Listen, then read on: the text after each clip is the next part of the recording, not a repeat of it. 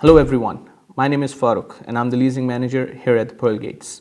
Today we are going to talk about the difference between properties owned by developers and properties owned by individual owners.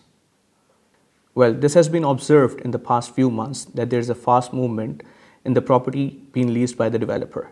The reason being is they are offering free initial sign up, which is like free months given in the beginning or end of the contract, which is a great help to the tenants. Number two, they are doing very good maintenance of the property. That means their properties are well maintained, and most of the times the furniture provided is brand new. On the other hand, the properties which are owned by the individual owners have their own demand. The reason is they are accommodating clients with the new trends and hassle-free deals by providing them free months, most of the times new furniture, and providing them contracts which includes the utilities, which is a hassle-free deal for the clients. The properties which are owned by individual owners, most of the times they have different layouts and furniture to choose from.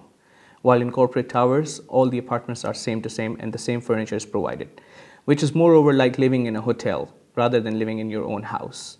While in the individually owned apartments, you always have an option to change and renegotiate. Corporate properties are well maintained, the reason being they provide periodic maintenance. On the other hand, the owners should choose a proper management company for them to do the maintenance on their behalf and take care of their apartment.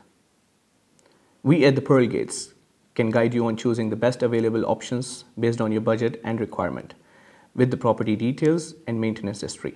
We have a variety of options available that can save you time, commission, and the regular maintenance.